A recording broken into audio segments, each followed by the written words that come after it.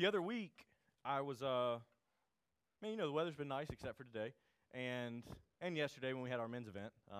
We planned a cookout for all the guys, and it rained 6 inches. But, man, the weather's been really nice, so we've been grilling more at my house, and, the other week I was grilling out with some family, and I was talking to a neighbor that was behind me, and so I was kind of preoccupied with two different things, and if you know me, I am a huge advertisement for the Blackstone Grill. Blackstone is the future. All the other grills have tried to compete with it, but it can't. There's no flame. There's no, the temperature's better for your meat. Like, it's better. It's superior. And so I was using that. And sometimes, I talk about Blackstone in such a kind, gentle way, and it backfires. Because here's the thing about Blackstone. Yes, there's no grate, so, there's no flare-ups. The flame can't get through. But depending on what you're cooking, the grease can't leave either unless you scrape it to the back. And so we were out there the other night, and we had some oil on there because it's basically like, it's a griddle. It's cast iron, and you're cooking on it. And I was talking to my neighbor, not really paying attention, and I dropped the piece of meat. And oil went everywhere. I don't know if you can see it, but like the scar, I don't know if it's going to scar, but like it was all over my neck, it was on my shirt, it was on my arms. And I like exclaimed, like my family, I was like, and I'm trying to talk to her. Praise God, sanctification's happening because a cuss word didn't come out. The Lord is working. It backfired, and I did not expect it. I didn't expect it. Man, Blackstone, you betrayed me.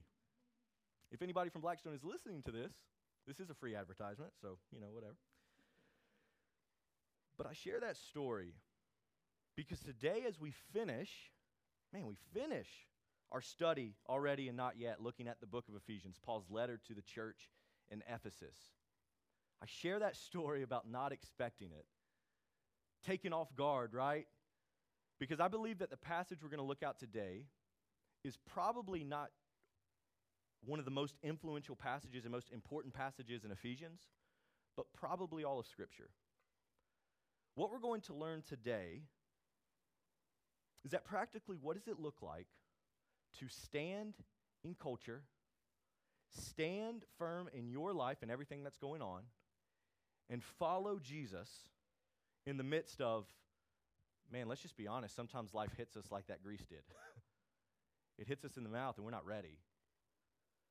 What does it look like to stand firm? Well, we know that Ephesians was written about 30 years after Jesus had died and been buried and been resurrected. We know that it was about 30 years after that, Paul, this guy who was writing in chains, which he's going to say today, he's going to be writing a stand firm Ephesians. This is how he ends the book, and practically it's one of the most important ones. And so verse 10 in chapter 6, that's where we'll be starting. It'll be on the screen. If you don't have your Bible, we have Bibles for free in the lobby. Please go pick one up because we want to put Scripture in your hands. And so Ephesians 6, starting at verse 10, here's where we'll be. As we conclude, man, you guys were a part of the first book studies here at Citizens Church. We're only 2 months old, almost 2 months old. And so, yeah, we're finishing Ephesians today. So here we go. Verse 10, Finally, be strengthened by the Lord in his vast strength. Put on the full armor of God so that you can stand against the schemes of the devil. For our struggle is not against flesh and blood, but against the rulers, against the authorities, against the cosmic powers of this darkness, against evil spiritual forces in the heavens. Finally, well, we don't need to know the Greek to know what that word means. Paul is concluding his letter. He's writing the end of his letter to the Ephesians, and here's what he says. Finally, be strengthened by the Lord. And verse 12, I would say, is probably one of the most important passages that we could, or important verses that we could ever find within the passage. And here's what verse 12 says. For our struggle, look back down at it. For our struggle is not against flesh and blood, but against the rulers, against the authorities, against the cosmic powers of this darkness, against evil spiritual forces in the heavens. If there's one thing that Paul has been talking about in Ephesians, it's that there is unity within the body of Christ, right? What have we been looking at the last few weeks? Husbands, this is how you treat your wives. Wives, this is how you treat your husbands. Last week, Parents, this is what it looks like to treat your children. Children, this is what it looks like to honor mom and dad. Paul has been talking about the relationship factor that comes with being a Jesus follower. We know that being a Jesus follower is not a solitude assignment. It's not a secluded experiment. To follow Jesus is to follow Jesus in community. And honestly, Adam is one of the most selfish people, probably the most selfish person I know. And so I need God's kindness and instruction to say, hey, this is how you treat people around you. This is how you treat people around you, Adam, because I know that when you wake up, your ego says it's all about you. But honestly, if you want life, give yours away. Don't let it revolve around you. Let it revolve around the good of others. And so Paul says our struggle is not against flesh and blood, but it's against the enemy. And if we could say it like this, we would. You have an enemy, and it's not each other. You have an enemy. One, you need to know you have an enemy. But two, and most importantly, it's not each other. Nothing's worse than not knowing the real enemy. You know, we're coming up on D-Day, right? June 6th, 1944. We'll celebrate Allied troops landing on the beaches of Normandy. Studies show us that probably the earliest landings happened around 4 a.m. And what's very interesting about D-Day is we know, of course, that it changed the course of the war, that it was huge. It was a huge victory for the Allied forces, around 156,000, 160,000 troops from the USA, Great Britain, Canada, all these different troops were landing on the beaches of Normandy. But did you know, and this is what I love, man, it's fascinating, that weeks and honestly years leading up to D-Day, a plan of deception is what made D-Day so successful. Starting in about 1943, under the command of the Allied forces, there was an Operation Bodyguard taking place. And within Operation Bodyguard, what they called it, there was an Operation Fortitude South and Operation Fortitude North. And here's basically what happened. Weeks leading up to D-Day, the Allied forces did not try to hide an attack. They actually told the Axis powers, Germany, right? They told them an attack was coming. And how did they do that? Well, it's very interesting. Under the command of General Eisenhower, they tricked the Axis forces into thinking through Operation Fortitude South and Operation Fortitude North, north being Calais, France was a place that they looked at, the beaches of maybe Norway. And then Operation South, they thought, okay, maybe Great Britain, that these are where attacks were going to happen. There were German double agents, so there were people that were in the Axis power saying something's going on. They actually were working for the Allied forces. But also get this, and this is incredible. What did they do to trick the Axis powers that, yes, there was an invasion coming, but it wasn't coming to Normandy? They dropped inflatable tanks and dummy soldiers for weeks in these places. For weeks, they dropped inflatable tanks and dummy soldiers. They would drop metal objects just to confuse radar. And so the Axis powers shifted all of their power to these places because they're like, no, something's happening. Something is happening. But what the Allied forces did was draw their enemy away from where the attack was actually happening. And when 156,000 soldiers showed up, there was in the tens of thousands of German soldiers in what people call toothpick boxes. What's even more interesting about this, right, is Hitler was known to be, as you would probably guess, he was sporadic, he was chaotic. People would be demoted and killed like that. And Hitler was a night owl. He slept in the mornings. And a lot of scholars say if people would have just woken up Hitler when the first calls came in at 4 a.m., they could have done something. But who's waking up Hitler? They let him sleep because they were terrified. No one is waking him up. And so number one, deception, the greatest deception plan of all time. And number two, Hitler didn't wake up early, and everybody was terrified to wake him up. Y'all, it's fascinating. Dwight Eisenhower actually penned a letter that they were going to publish if this failed. It was never published, but you can see it, you can read it, and he takes full, you talk about leadership, just a side note. Eisenhower saying, hey, we tried our best, it failed, our boys fought bravely, but it falls back on me. That's what he wrote just in case this failed, and it didn't, as history would tell us. But I share that because, like I said, there's nothing worse than not knowing the real enemy. I mean, we're sending all of our troops, all of our resources to decoys. Meanwhile, the enemy is on the beaches of Normandy, and there's not enough of us to go against them. Operation Fortitude North and South. And here, I think in the same way, Paul is writing to this culture, saying this world is not our enemy. Remember Ephesians 2, where Paul tells us, who did we follow? The prince of the power of the air, the sons of disobedience, the darkness of this world. And here I think Paul is reminiscing of that, writing to this culture, saying, church, you're sending all of your resources and spending all of your time fighting the wrong enemy.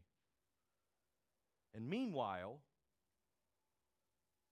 there's tragedy going on here, and we don't even see it. And I ask us, how long will we fight one another? I mean, honestly, like how long will we fight over what worship sets should look like? Traditional versus contemporary. Should we have lights? Should I be in a collar? Should like how long will we send our resources towards these things? And all along, there's orphans, marriages are broken, people are in desperate need of the gospel, and we're not using our resources to fight the real enemy, and it's not one another. How long will we be people of petty revenge? How long will we be people that write someone off because they made us upset? Let's just be honest. People in this church will hurt you. Will you stick around? When someone in this church hurts you, when someone in this church does something that you don't think they should have done, will you stick around? When I say something that hurts you, that offends you, and I'm not saying like, oh man, that was stepping on my toes. I mean, I open my mouth and something dumb comes out. Thank you. The guy that I work out with laughed. When I say something dumb, will you stick around? Or will we treat one another like the enemy, and you know what, we'll just find another church? How long? How long will we do this, and meanwhile the enemy is storming our beach, if you will? That's what Paul is writing. Church, finally I write to you. You have an enemy, and it's not one another. You have an enemy, and it's not one another. And Paul tells us, be strengthened in the Lord, and it really just tells us this, that it's not of our own strength, or we could say it this way, that you do not fight alone. Not only do you have an enemy and it's not each other, but for the enemy that you do have, you do not fight alone. The battle belongs to the Lord. And now that we know the enemy, right, we can fight against it. If they would have just woken up Hitler, who knows what would have happened? But they didn't. They fought alone. And let me just be, and we don't do this a lot in our culture, but let me just be, if I can, a prophetic voice that says to you, wake up. Like we were praying with the team today before we, started service and during run-through. And my prayer is that we would wake up, that we would read passages like this. And we would realize that if we don't fight alone, then wake up. Wake up, sleeper. In your job, wake up. In your marriage, wake up. In your parenting, wake up. In your unity, wake up. In your community, wake up. In your church, wake up. Don't drift. Wake up. We do not fight alone, and we know who the enemy is, and that's half the battle. Be strengthened in the Lord is what Paul tells us. He is with you. And how are we strengthened? Let's look back down at verse 13. For this reason, what is the reason? Paul says, I'm glad you asked. Because you have an enemy, and because it's not each other, and because you don't fight alone, for this reason, take up the full armor of God, so that you may be able to resist in the evil day, and having prepared everything, to take your stand. Stand, therefore, with truth like a belt around your waist, righteousness like armor on your chest. your feet sandaled with readiness for the gospel of peace. In every situation, take up the shield of faith with which you can extinguish all the flaming arrows of the black stone, or the evil one. Nothing? That was pretty good. Okay. Take the helmet of salvation and the sword of the Spirit, which is the word of God. You see, all of this that Paul is writing about here, it was Roman soldier cultural garb. It's fascinating to me that Paul was writing in chains, probably looking at a prison guard, saying, ooh, that's good. That's good. He's saying, put on the full armor of God. Each of these pieces was a strategic utilization of the equipment to protect themselves in battle. And the key word of this passage is to stand. You see, we put on these pieces to stand firm. You see, throughout this entire book of Ephesians, there has been this sense of urgency and responsibility, and I think it culminates to this. You see, Paul is writing to a people to stand firm and put on the armor, and so the question becomes, who needs armor? Who needs armor? Those who are engaged in the battle. So the question pops up, are you engaged in the battle? Who needs armor? Those who are in the battle. You know who doesn't get football pads? The equipment manager. You know who doesn't wear a helmet? The water boy. And many times we act in this church, I'm talking Citizens Church, 2 months old, we act as if you guys are the equipment manager, Adam is the quarterback, and you're just serving me. Or you're serving Lindsay Teal, who leads hospitality. No! That's not how this works. We are not equipment managers. We are in the game. Cards on the table. If you're not here to brew coffee, we won't have it. If no one's here to park, we won't have it. I promise you, short of preaching, if we don't have enough people in kids ministry because the same people are serving every week and they're missing service, we won't have kids ministry. It's very simple. We want everybody in the game. You're not here to serve people who are in the game. You're here to be in the game. Get in the game. Are you engaged in battle? That's who needs armor. The person on the sideline doesn't need a breastplate. The person on the sideline doesn't need a helmet. The person on the sideline sure as heck doesn't need a sword. And so here Paul is instructing the readers to stand firm in the full armor of God. Why? Because he expects them to be in the battle. He expects them to be in the battle. He doesn't ask. He doesn't say if it suits your schedule. He says put on the full armor of God. Because you're in the battle, saints. You're in the battle. But the question becomes, how do I know if I'm in the battle? Like seriously, how do I know if I'm in the battle? How do I know if I'm engaged? Is it how much of a jerk I can be in my social media posts? Is that how I know I'm in the battle? If I can just stir up a fight on social media and tell people how for I am, that like this is what I'm for and this is what I'm against. Is that what being in the battle means? Is being in the battle, man, like I never talk to the Lord, but dinner's on the table, so I better pray. Is being in the battle, oh man, Citizens Church is asking me to serve again. I guess I better do it so they'll get off my back. Is that being in the battle? Guys, I hope it's not. Because I'll tell you right now, if that's being in the battle, you ain't going to last long. You're not going to last long. So how do we know if we are in the battle? This is what Paul is ending with. Man, praise God. If there was one thing that we could walk out of here today, wouldn't it be like, man, how do I know I'm in the battle? Well, let's look back down, verse 18, and this is the closing verses of the book of Ephesians. I love this. What does he say, verse 18? Pray at all times. He just talked about being in the battle, putting on armor, holding a sword, having a helmet. Pray at all times in the Spirit with every prayer and request, and stay alert with all perseverance and intercession for the saints. Pray also for me. This is Paul asking these people to pray for him.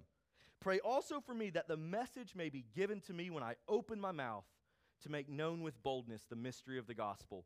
For I am an ambassador in chains. Pray that I might be bold enough to speak about it as I should. How do you know if you're in the battle? Do you pray? I mean, let's ask it this way. How do I know if I'm not in the battle? And I'll just use my life for example. How do I know that I'm not in the battle? My life just kind of starts to wander. I start to drift. I get a little more loose with my tongue. I get a little more lazy. I don't work as hard. I don't eat well. I just do whatever feels comfortable to me. How do I know if Adam isn't in the battle? I just don't care about anybody else. If I can be honest, I just don't care. I don't care that I offended you. I don't care that you're upset. I don't care. How do I know if I'm not in the battle? I just drift. I just drift. So how do we know that we are in the battle? If we know we're in the battle, then prayer will be our response to every day. I don't know about y'all, but I don't drift towards prayer. I don't wake up in the morning, hit my knees, and pray for the day. I wake up in the morning, turn off my alarm, check my emails, see the text messages, maybe lay there for another 10 minutes, then get up, feed the dog, all the things that I do like almost subconsciously, and prayer is probably not one of them. So how do we know if we're in the battle? Jesus, help me stand in my marriage. Help me stand in my parenting. Help me stand in my unity. Help me stand in my church, my job, my school. Jesus, let me pray to you, and we pray what? Expectantly. Jesus, I know that there's a battle. I know that there's a battle, and I know that without you, I lose the battle. I drift towards defeat. My tongue is loose. My actions are mean. I'm lazy. Like, Jesus, bring me, give me foundation. May I find myself in your scriptures. May I find myself in your love. Jesus, center me. And many times we exchange this kind of prayer for the prayer that says all we can do is pray. Oh, Adam, you're a jerk to your wife and friends. All we can do is pray for him. No. As a soldier of Jesus, prayer will be our first choice of weaponry. That's what Paul's saying here. If you are in the battle, your first choice of weaponry should not be your opinion towards others and being the loudest voice in the room. You should be the loudest voice in heaven. You should be the one lifting your prayers. God, I am in a battle right now. And in fact, the New Testament frequently exhorts Christians not to cease from prayer. We're not going to turn there, but Luke 18, Romans 12, Philippians 4, Colossians 4, 1 Thessalonians 5, all these places say, hey, don't stop praying.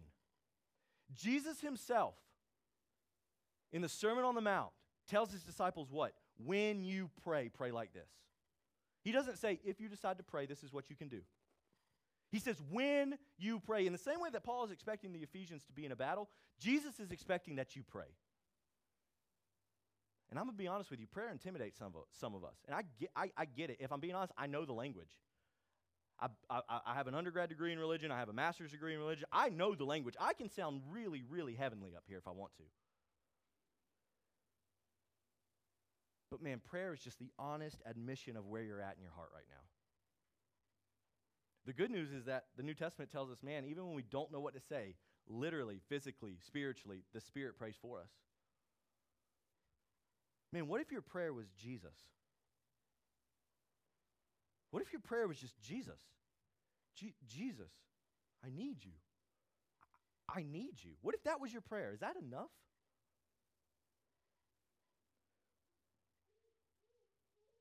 Pray, saints.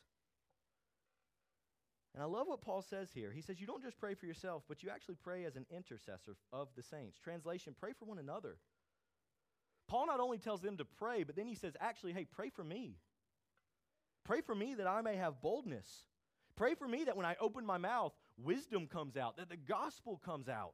In our prayers, we pray expectantly. No soldier goes to the battle expecting to lose. So why should we pray as if God maybe hears us or that he may intervene? I would rather get to heaven and God say, man, you prayed for a lot of stuff. Like some of those prayers were really bold. I'd rather get to heaven and be mistaken like that than get to heaven and God say, why didn't you pray for more? Why didn't you pray for healing? Why didn't you lay hands on people? Why didn't you pray for marriages to be restored? Why do we just, God, if it's your will, may we be healed? Why do we not pray, God, heal me? Come on now. He's bigger than, like, if he doesn't answer, if someone isn't healed, then God's not good anymore? Guys, we can't be that shallow. We can't be. It's the God of the universe. So let's pray expectantly. Like literally, why don't we pray, God, the Jews that are suffering right now, God, bring them safety. If it's your will, bring them safety. It is his will. Let's pray for it. I'm getting heated. I better back out. God is always working, even when we don't see it. Saints, let us pray as if the God in heaven actually hears us, because he does. And get this, the battle is won.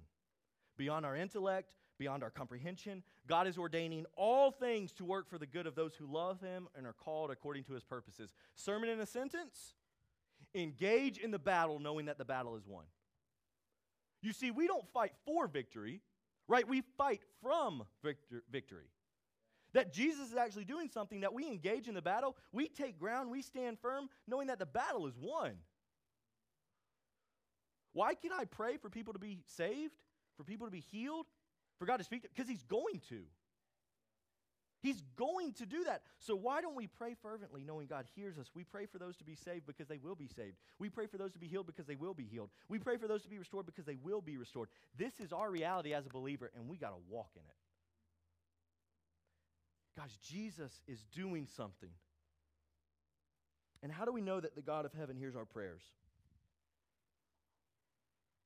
If I could just for a minute speak to you who are hurting in the room, maybe this whole Jesus thing is new to you. So even praying to Jesus, it's like, I don't even know what that looks like. I can't muster that up in my spirit. How do we know that the God in heaven hears our prayers and that the battle is won? We say it in our language all the time here at Citizens, that we pray expectantly, and we pray a lot because God in his kindness, he actually hears us. We know that he actually cares to hear our prayers. And we know that God cares to hear our prayers because the good news of the gospel is that God cared about you so much that he would actually come in flesh, take on your sins, die on the cross, go into a grave, and resurrect over those things. If God did not care, he would not have come. And so the good news of the gospel is that, man, Jesus, if you have defeated my sins and you have triumphed over my death and I have eternal life, then surely you hear my prayers. Surely we know that the battle is won. If Jesus has resurrected over death, what does the enemy have left? Because the Bible is clear, even death itself doesn't separate us. Paul would tell us that in Romans 8. What separates us? Even if you die, you win. So what you got? Saints, live like this, pray like this, and I know it's not easy, but the good news of the gospel is that Jesus cares because he came. And if he resurrected over death, he can resurrect over what you are going through right now. That mountain will be moved. And guess what? I can say that the mountain will be moved, and in the same breath know that if it's not, God is still good. We can pray that the sword wouldn't go against anyone, and in the same breath know that if the sword comes against you, you're good. To die is gain. We can lay hands on people with cancer knowing that, God, you can heal. You can literally take away tumors. But if you don't, cancer can't separate us, so you're good. God, you're still good. Engage in the battle. Not just knowing, but believing that the battle is won. What if you lived like this? What if I lived like this? What if I woke up every day and knew that the battle was won? And man, I was ready to engage. I was ready to engage, not in my opinion, but in my prayers. I was ready to engage, man. I was ready to pray for y'all. I was ready to pray for my wife. I was ready to pray for my family. I was ready to pray for me, and I started my day off, and God, I'm going to pray till you interrupt me. What if we did that? Man, that's where change starts. So maybe you're thinking, man, this is a really good conversation. Can we continue it? And the answer is yes. You see, next week we start a brand new series, our summer series, looking at the Sermon on the Mount. We will be walking through what we're calling the best sermon ever. Jesus talking to his followers. I think continuing on in this thought, like we've been talking a lot about what does it mean to follow Jesus? What does it mean to walk in unity? What does it mean to walk in prayer? What does it mean to engage in the battle knowing that it's won? And Jesus is going to pull up a seat and say, man, I'm glad you asked. And so if you're like, man, can we continue this conversation? Then I invite you to come back next week. And I invite you to come back over the summer as we look at Jesus' words themselves. And what Jesus says about life, what Jesus says about marriage, what Jesus says about turning the other cheek, what Jesus says about fasting and praying, what Jesus says about adultery, what Jesus says about hate and anger and murder. Like, what does Jesus himself say about it? Well, let's find out. And so I pray that you will come back. We're really looking forward to that. And so, Saint, engage in the battle. Man, believing, knowing, trusting that the battle is won. Pray at all times. Be the loudest voice in heaven. Be the loudest voice in heaven. And as Nathan comes back up here, let's just pray. And as we pray, let's just take, man, we did this morning. I feel like I need these pockets of just silence and solitude. And so let's just take 15 to 30 seconds and just listen to that still small voice wherever you're at in the room today. I don't believe God is a God of riddles. I don't believe God is a puzzle master where I believe God speaks to you. I believe in our heart we know that God is saying something to us. And so let's just take a few moments just to breathe, be in his presence, understand that he's closer than our skin. And for those of you who don't know Jesus in this room, take this moment to maybe actually think about it. God, what are you speaking in my life? I don't even know who you are. How do I know that I'm in you? Man, let's just take a few moments.